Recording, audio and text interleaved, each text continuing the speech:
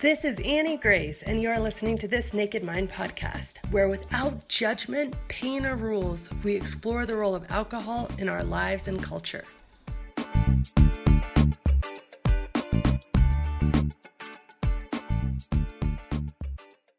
Author of This Naked Mind and the Alcohol Experiment, and today I'm answering readers' questions, and I have an awesome question, and it says, "Hi Annie, I love your work. It would be great if you could do an article, video, podcast on easy, short ways to communicate to strangers and friends that you don't drink.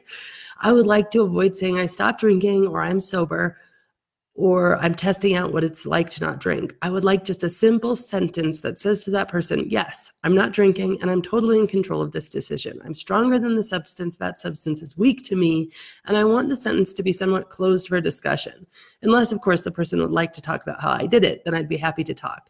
But give me the power over the questions they might be asking, such as, why aren't you drinking?" So this is such a point for all of us that we go through of, how am I going to do this in a way that feels good and authentic and genuine to me?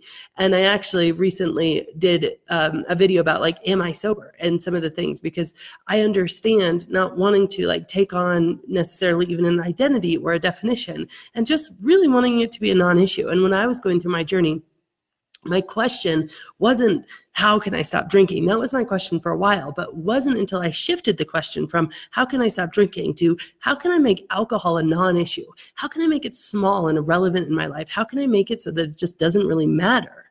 And when I found the answer to that question, I was elated and it was amazing and it was incredible. It was such the best experiences of my life. But then I would go out into social situations and I'd realize, oh my gosh, when I say I'm not drinking, it's not a non-issue for all the people around me. It's actually a big issue. And they start questioning me and they start asking me all these things, and they feel very uncomfortable in some situations and demanding answers. I remember one woman just cornering me and being like, well, wait, are you pregnant? Are you on medication? What's happening? I don't get it. We've always drank together. Why is this changing? And she was literally panicked, and she was a few drinks in at that moment. And she was very upset. And so one of the things we have to realize is that how big or little of an issue we make this is totally up to us. And it's the energy we bring to it more than it's the words we say. I read recently a statistic, and I don't know, I'm sure there's lots of different ways to measure this. I don't know how they measure this, but they said that only 7% of communication is the words coming out of your mouth, right? 93% of communication, according to this statistic, is everything else, all of the nonverbal cues. So saying something with a smile on your face and being happy about it is going to convey something so different than a little oh yeah, I don't really drink anymore. As opposed to, oh, I'm just not drinking right now. Done. Done. And so the energy you bring to it, and what I would do is I would rehearse it to where I felt really good and comfortable saying it, especially if I was going to go out with people who, A, I drank a lot with before, so I knew they'd be inquisitive. B, I knew were also questioning their own relationship, so they were going to add some level of defensiveness and almost personal being offended to my decision, because they were going to internalize it because my decision was holding up a mirror to them. And C, just people who really expected it of me, right? Or expected it of the situation. And so when I was confronted with those people, especially for the first time, I would literally rehearse it in my mind or in front of the mirror. And so here's a few things that I came up with. And it depends how aggressive you want to be. Again, most of it is so much of it is nonverbal. And really, if you don't make it a big deal, it can become not a big deal. And I've learned that now. So I just say I don't drink, and I don't say anything else. And I usually say, oh no, that's okay, I don't drink. What else do you have? And immediately switch from I don't drink to a question for them, which they can't do anything besides answer my question, right?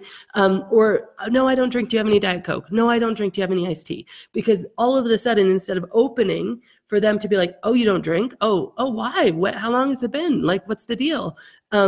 All of a sudden they have to answer your question. That's the polite thing to do. So, no, I don't drink. Do you have any iced tea? It's oh, okay. And then if they want to come up to you later and say, hey, I've been thinking about not drinking, so tell me about you not drinking. That's interesting to me. Then you can have a real conversation that isn't, from an aggressive standpoint. So, there's a few other things I wrote down, and I think it's really depending how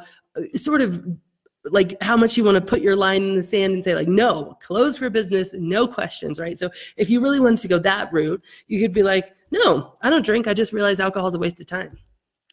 Now, of course, that's going to be oh, wait, I'm drinking. And are you telling me I'm wasting my time?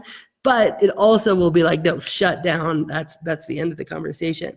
You could say, no, I'm just taking a break. Or, no, I took a break and I realized I'm just much happier. I'm done.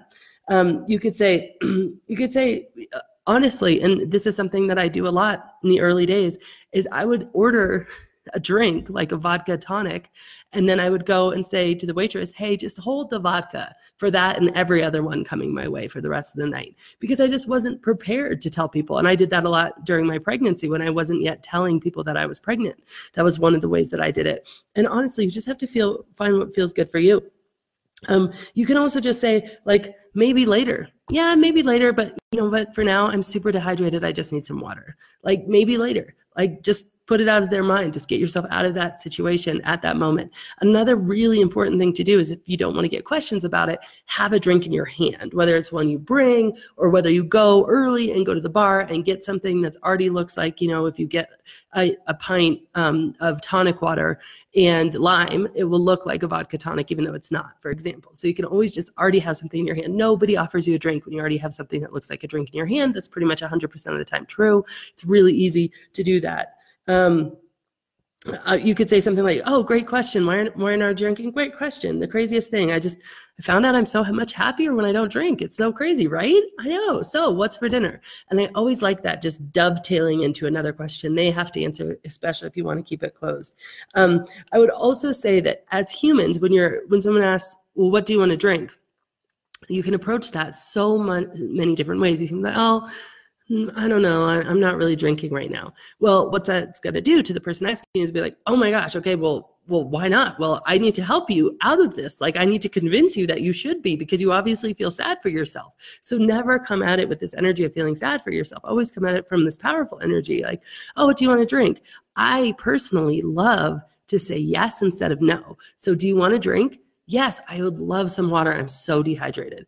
Yes, I would love, do you have any coffee? I really need the caffeine. Yes, I would love an iced tea. I just need to be refreshed. And I always give a reason for it.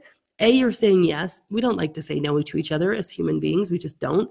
But so you're saying yes, but then you're giving an alternative and you're giving the reason, which is super, super helpful. So I think those are all my reasons, you guys. Put your reasons, put your things that you say in the comment on this, learn from each other. Let's make this a conversation about how it is just to talk about this, because it can be super uncomfortable. But one of the things that I've noticed after many years of this and thousands of people is that honestly, most of the discomfort is in our nonverbal cues and the energy we bring to it. If we bring a questioning energy, we're going to get questions. If we bring an uncertain energy, the other person's going to push us on it. If we bring but if we bring a confident energy and we bring a happy energy and we bring a strong energy and we bring an empowered energy, that energy often shuts down the conversation faster than any words ever will. So thank you so much and have a great day. Did you miss this Naked Mind Live? Do you maybe have a little bit of FOMO? But don't worry, I've got you covered. In fact, I had the entire event professionally recorded and it's available digitally. Transformation in your living room. Yep, that is what it's all about. You can grab your digital ticket at thisnakedmind.com/digital ticket. And as always, rate, review, and subscribe to this podcast, as it truly helps the message reach somebody who might need to hear it today.